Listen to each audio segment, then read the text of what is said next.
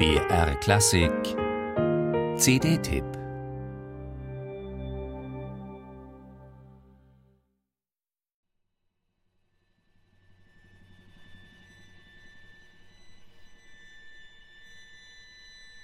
Stille gehört zur Musik dazu.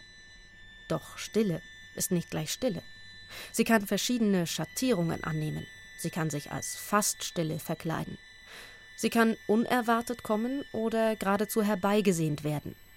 Als eine Art Studie der Stille könnte man die neue CD der in Berlin lebenden Komponistin Milica Djordjevic bezeichnen. Dabei ist die voller Töne, unter denen etwa das Arditi-Quartett vibriert, in einem Streichquartett mit dem Titel The Death of the Star Knower.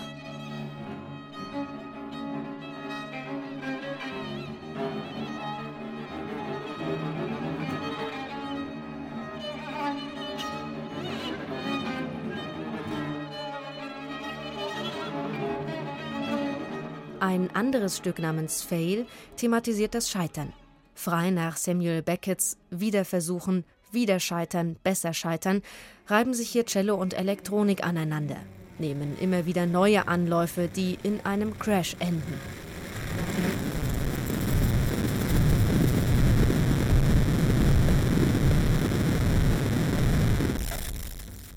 Ob der nächste Versuch gelingt? Das verrät die CD, auf der eine solche Vielfalt aufscheint, wie es sie nicht oft gibt in der zeitgenössischen Musik. Das mag paradox klingen, wo doch heute alles möglich ist, alles gemacht, gespielt und programmiert wird. Aber bei der 1994 geborenen Milica Djordjevic geht es eben nicht darum, möglichst effektvoll noch dieses oder jenes unterzubringen. Sie probiert viel aus, das schon. Sie baut wuchtige Klangtürme, um sie mal explosionsartig, mal behutsam angebahnt wieder einstürzen zu lassen. Oder sie schichtet molekülartig Töne aufeinander, die sich aufbäumen zu einer Welle, die tosend bricht, bevor die nächste Woge anrollt.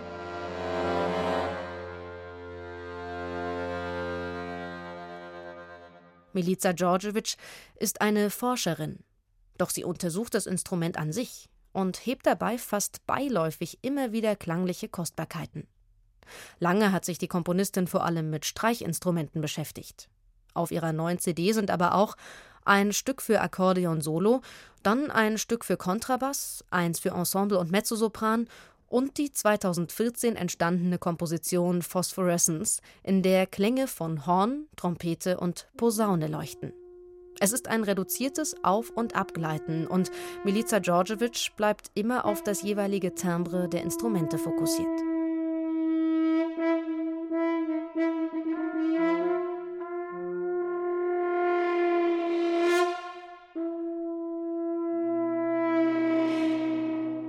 Diese Musik fließt, und wer sich ihr hingibt, auf den hat sie eine unmittelbare, fast körperliche Wirkung. Milica Djordjevics Kompositionen stecken voller Details, und so stellen sich auch nach dem 10. Hören noch zuverlässig die Härchen auf. Musik sei dazu da, um gehört zu werden, sagt sie, und nichts, was man nur intellektuell analysieren sollte. Milica Djordjevic möchte Musik schreiben, die Menschen mitreißt. Das gelingt ihr.